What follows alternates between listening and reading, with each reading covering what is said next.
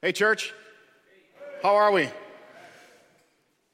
So we've been in this series called A Generous Life, and this week is the last week. So some of you are like, praise Jesus, hallelujah. I'm ready to be done being convicted about giving. Hold on, this is the last series. Next week, we're starting a series called Need to Know. And we're partnering with Cedarbrook and Mid-Current Church, kind of our partner churches along 94 here. And we are going to be walking through Hebrew words in the scriptures. So I'm excited for that series. It's going to be amazing. One last week on giving. Someone's excited. In the last couple weeks, we've been talking through these ideas that we are called to be stewards.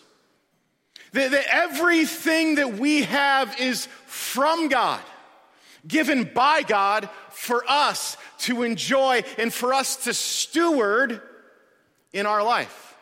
To partner with Jesus in witnessing the kingdom of God here on earth.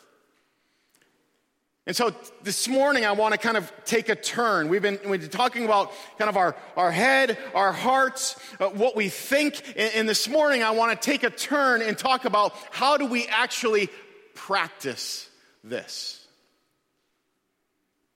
My son, Bram, just graduated 5th grade. And he'll be up here, I think, at the end of the summer. So this is one of the last times I can tell a story about him, and he won't know. But my son, Bram, he is, some would say, intense when he has something on his mind that he wants. Right? Anybody have kids like this? I don't know where he gets it from, but if he wants something, if he has something on his mind, he's like, Dad, can we do this? Dad, can I do this? Dad, when can we go do this? Dad.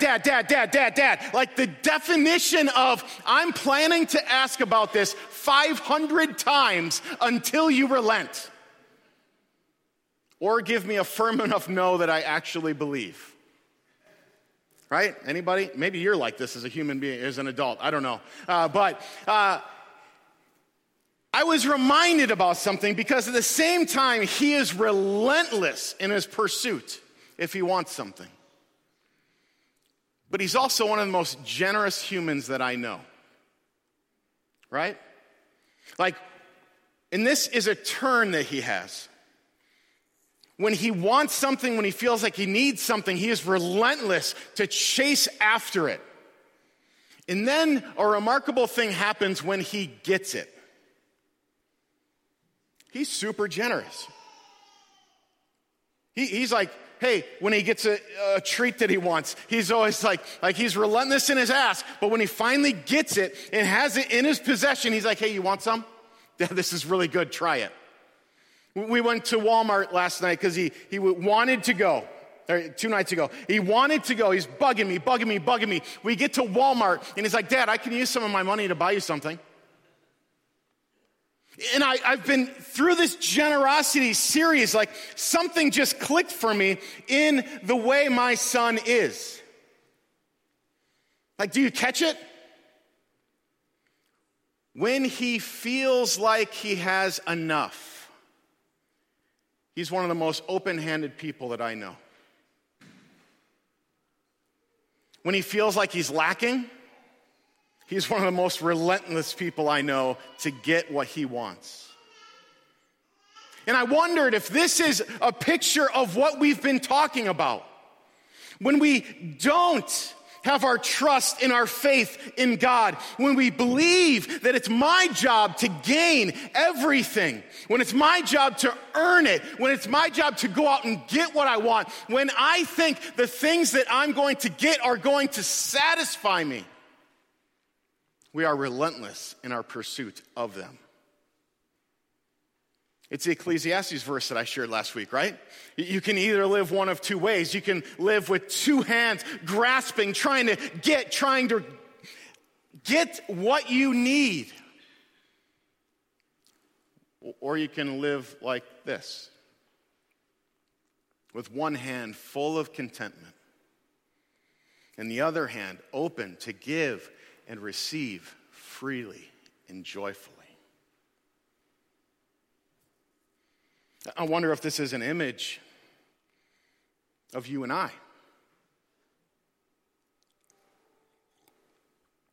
That when we start to understand that we are in relationship with our Father, and in relationship with our Father, He gives good gifts. He provides. We don't have to worry. We can live like this instead of living like this. It opens us up to be generous. Because when I have my trust in the eternal Father who owns everything, and I get my meaning from Him, my identity from Him, my security from Him, I can live like this. I can be generous because it's not on me. And I realize that everything that I have comes from God.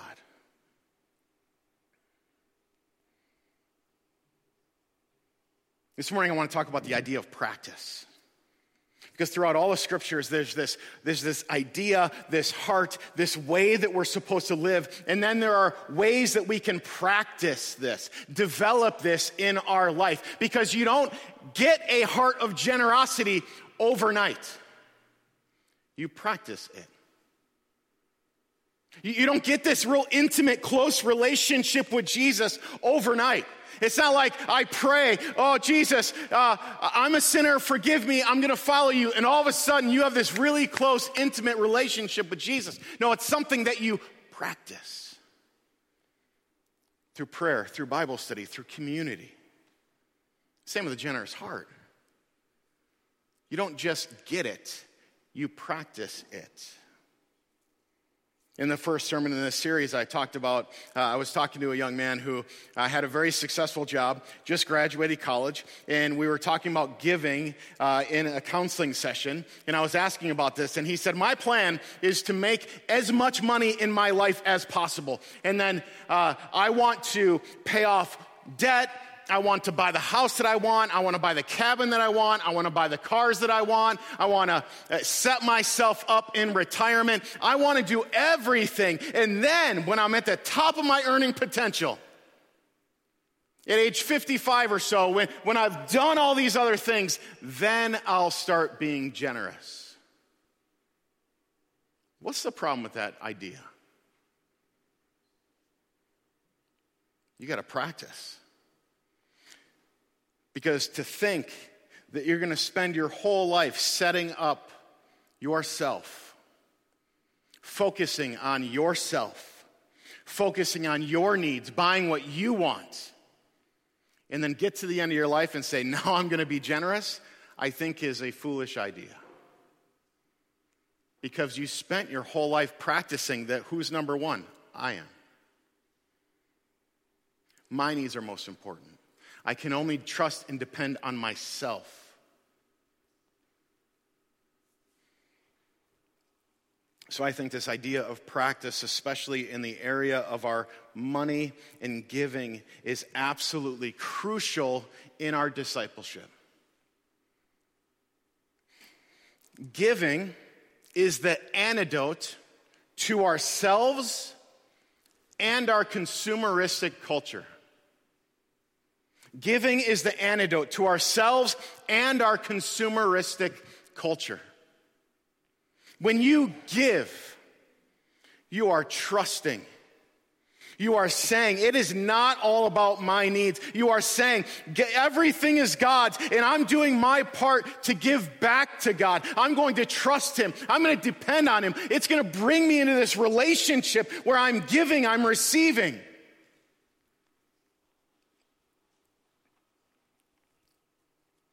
And giving is also an antidote to our consumeristic culture.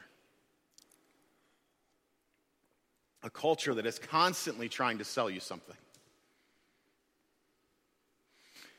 And we get to decide whether we're going to buy it or not. It's constantly saying, your life isn't complete until you get. This would make your life better. Are you depressed? Are you down? Instead of running to Jesus, go ahead and buy something.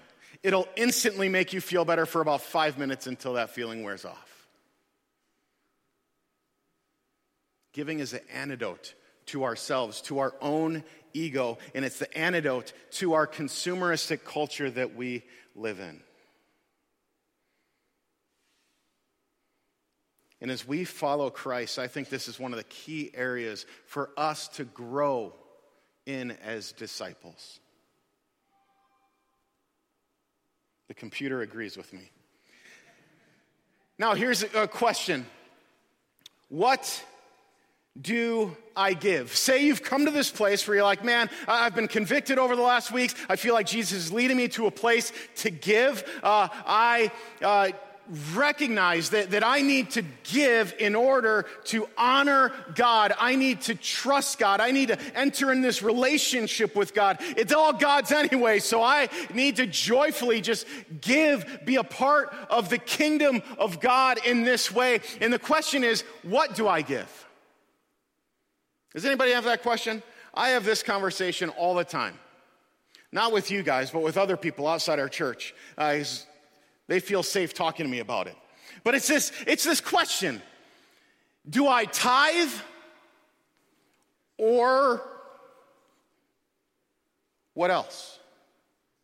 And so I just wanted to ask the question and share a couple things about that. After my notes refresh right here. This is great. All right, so Old Testament, tithing.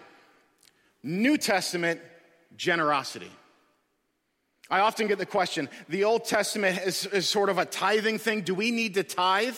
Or what does the New Testament call us to in terms of generosity? Here's a very brief flyover. The practice of tithing trained the Israelites to remember who was first in their lives. Realizing that God provided the entire 100%.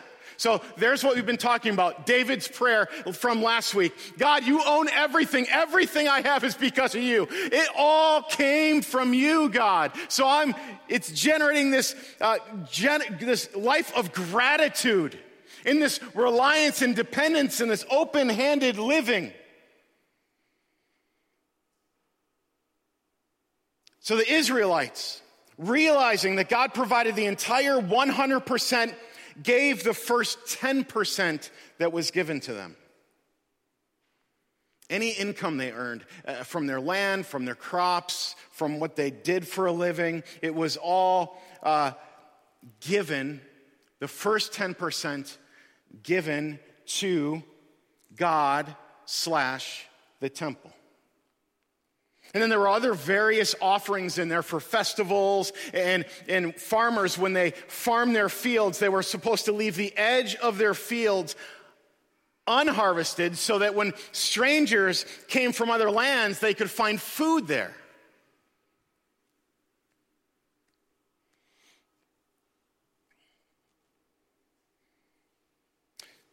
So some would say that the tithe of the Old Testament really was about 20 to 28% of their income, if you add all the things up. And this was interesting because the tithe was commanded. See, in the Old Testament, we observe Abraham and Jacob offered a tithe to God in Genesis 14 and 28. The Israelites were also commanded to tithe from what they earned. Leviticus 27:30, Numbers 18:25 through 28, Deuteronomy 14:22 through 24, 2 Chronicles 31:5 through 6. I know you have all those memorized, so just download them in your mind. But they all have one thing. It's commanding Israel to tithe. Now, the Old Testament tithe was interesting because it was tied up in the fact that God was the head of this nation. And so part of their tithe went to the temple to run the temple. Part of their tithe went to the communities. Part of their tithe went to these festivals. So it's a little different than our current context and scenario. Some would even say the tithe of the Old Testament was similar to a tax.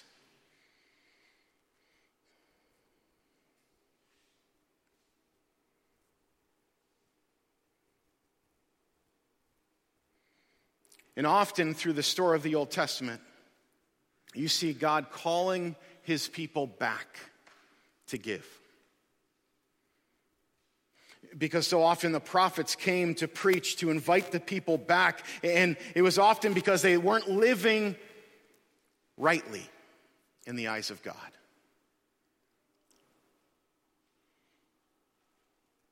See, there was no denying that everything came from God. And as a result, in the Old Testament, with the Israelites, giving was ingrained in their relationship with God.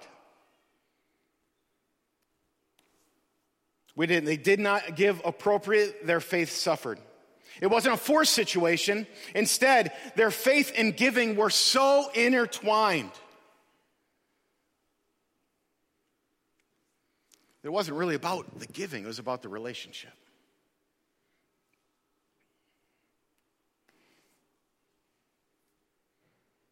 So, as you follow Jesus, are you supposed to give 10%? Don't answer that.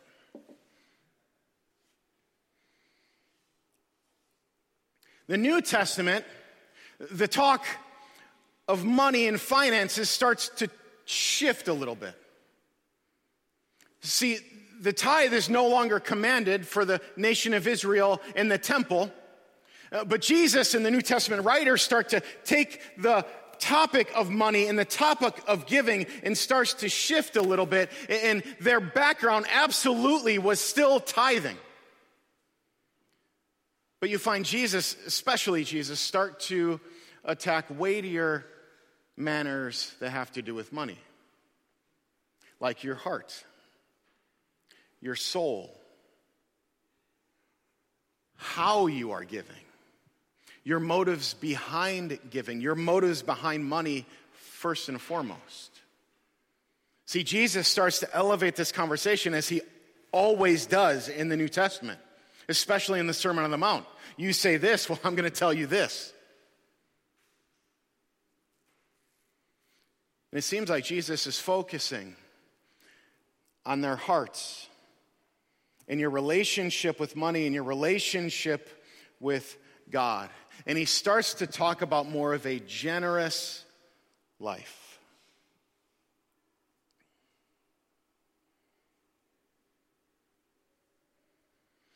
Turn with me to Acts chapter 4. Throughout the book of Acts, we see the early church beginning. We see the birth of the early church. And we covered Acts chapter 2. We've covered that plenty of times. When the early church, Pentecost happens, the Holy Spirit comes, and then the believers start living life in community, start preaching the word, and the hallmark of what it meant to be a Christian in the early church is generosity. And I'm absolutely convinced that this was one of those countercultural things that everybody looked at the early church and went, whoa, what are they doing? Like they're eating together, they're praying together, they're supporting each other. If someone has a need, the church is going, hey, we got you covered, don't worry. And as a result, thousands and thousands of people were added to the early church daily.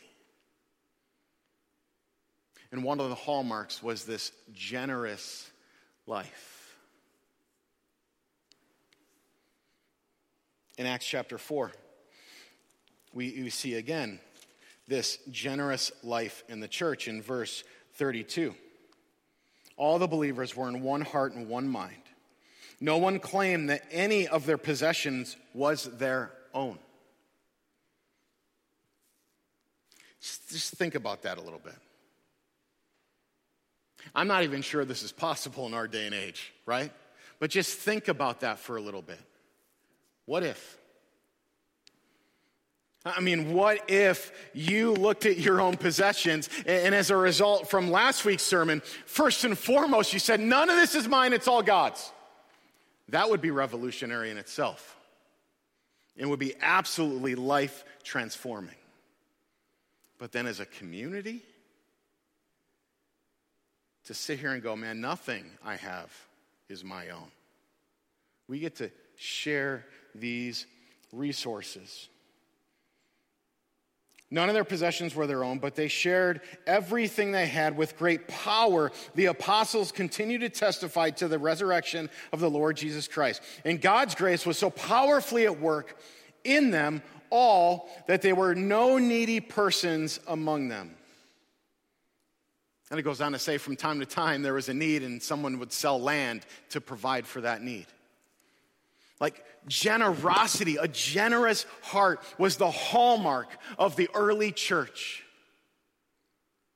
It was just something they did. And I believe, think about it, they came from a culture that was about tithing. That said, I'm giving 10%, it's all God's. And then Jesus came on the scene, gave his life, gave his spirit, and started working so powerfully in their midst that I think 10% was just the baseline. And all of a sudden it became this life. Jesus gave everything, so I'm going to give everything. These are challenging verses. And like I said, I'm not even sure it's possible to live this way in this day and age. But I read these verses and I am amazed at the early believers as they followed Jesus.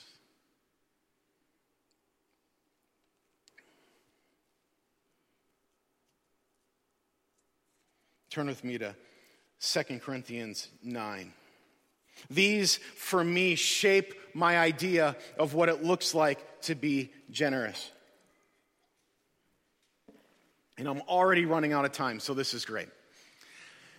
In 2 Corinthians chapter 9, we see Paul,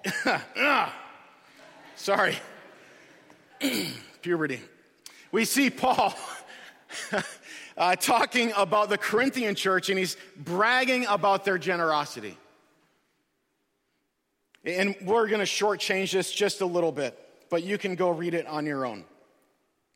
And he says this, remember this, whoever sows sparingly will also reap sparingly. Whoever sows generously will also reap generously. Each of you should give what you have decided in your heart to give, not reluctantly or under compulsion, for God loves a cheerful giver. God is able to bless you abundantly in all things at all times, having all that you need. You will abound in every good work. So to quickly answer this question, what should I give as I follow Jesus? I'm not even going to tackle who should I give it to. What should I give as I follow Jesus as a practice, a spiritual practice in my life to tune my heart to who God is, to tune my heart to the realization that it's all God's to begin with, to tune my heart, fill it with gratitude and open-handed living. Well, 2 Corinthians tells us.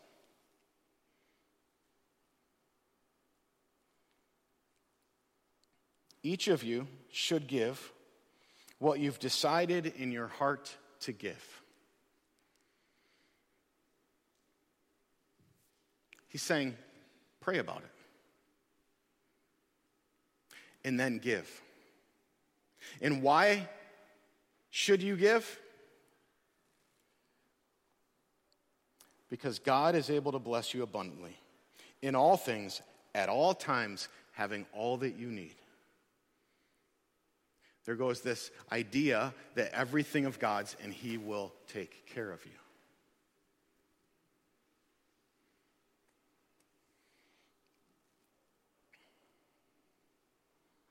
He then goes on to say that God loves a cheerful giver. It shouldn't be under compulsion. It shouldn't be because you feel guilty or you feel like you should. It should be because you spent time with Jesus. Your life is transformed by Jesus. And as a result of that, as a result of all that Jesus has done, you are living with open hands, able to give and receive.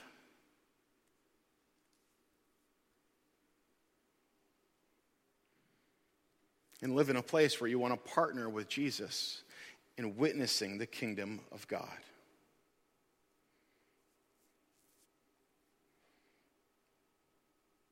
So the question we wrestle with, what should I give? The answer is pray about it and do what Jesus tells you to do. And then the next thing I would add is give so that you feel it.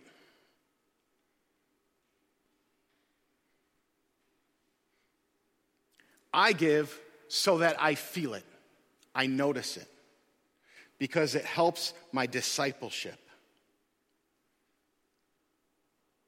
Give so you feel it. Pray about it and give what Jesus calls you to give.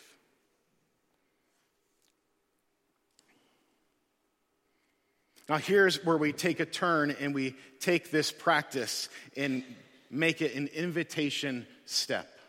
All along this series, we've been talking about this 90-day challenge. This challenge for the summer, that's a 90-day challenge. In front of you, there are cards. Somebody wrote, Jesus loves you. Have a good sermon. Thank you, whoever did that. In front of you, there are 90-day giving challenge cards. Now, this is our action step, our practice step for starting to tune our hearts to give and become people that are generous because we serve and follow a generous Savior.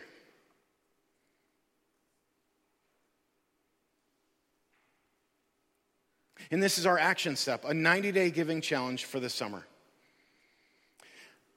We have a video from Garrett. Garrett is our financial team lead, and it's an update video from this last January when we held the annual meeting.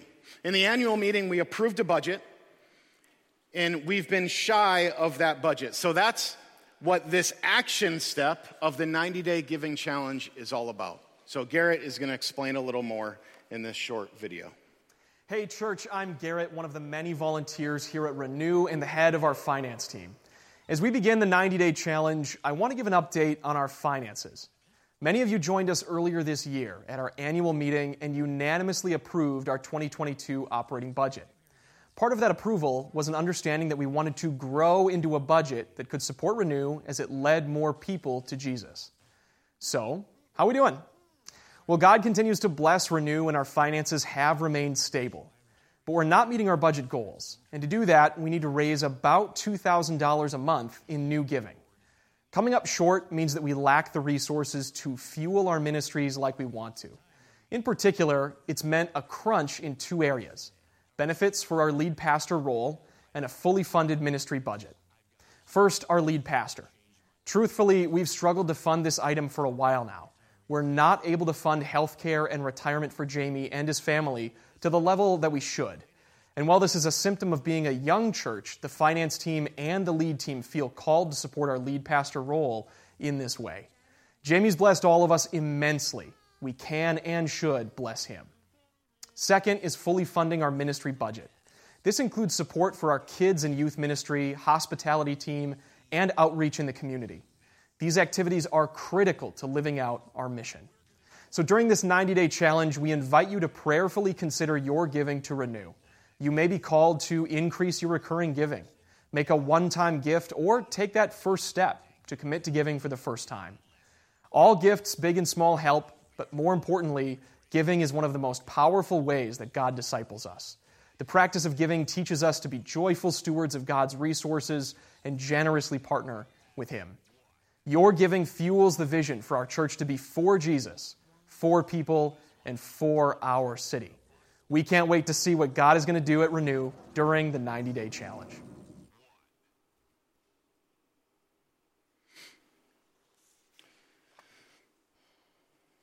In looking at this series, I wanted to talk about generosity and what it means to follow Jesus and our discipleship. It also has implications for us as a church.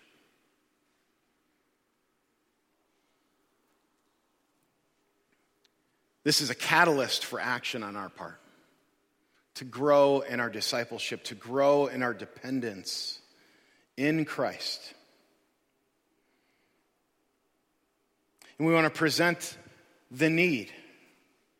And I want you to know this is about way more than just having a fully funded budget. See, we present the need and Jesus shows up and provides, and we're content with what He provides. All through our church's life, this has been the scenario. We make the need known and Jesus provides. And then we live content lives in what Jesus provides. See, fully funded ministry budgets are a small thing in the eyes of Jesus. This is also about our hearts. It's also about our faith. It's also about our worship with our entire life of Jesus. And so we want to invite you to the 90-day giving challenge. You can take a card with you, pray about it.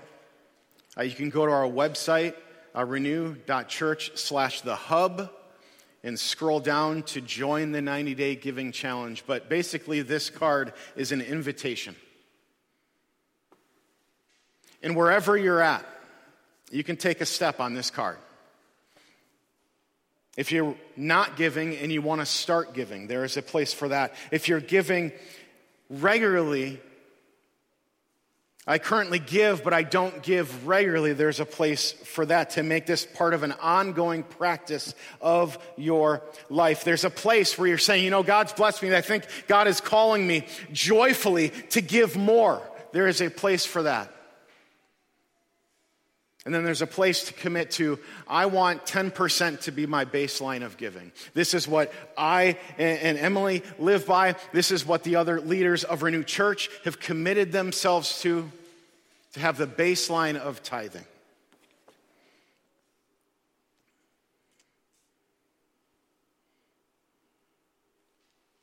It's about a fully funded ministry budget, but it's not about a fully funded ministry budget. It's about our hearts. It's about our faith, and it's about our worship. We are called to live generous lives because we serve a generous God that calls us to be stewards of the resources that he blesses us with and partner with him in witnessing the kingdom of God here on earth. In the 90-day giving challenge, we'll be sending out a weekly email with encouragements. So, here's the invitation. Pray about it. What's God calling you to? Let's pray as the worship team comes up. Jesus, I pray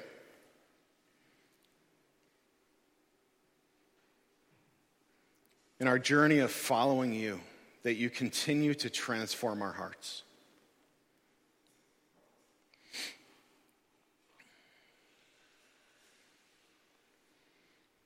That you continue to make us generous people because you are generous.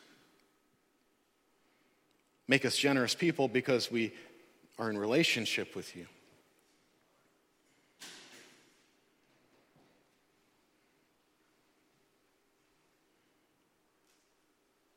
And Jesus, I pray wherever we're at in our giving, whether you're calling us to increase our giving to the church or to somewhere else in the world,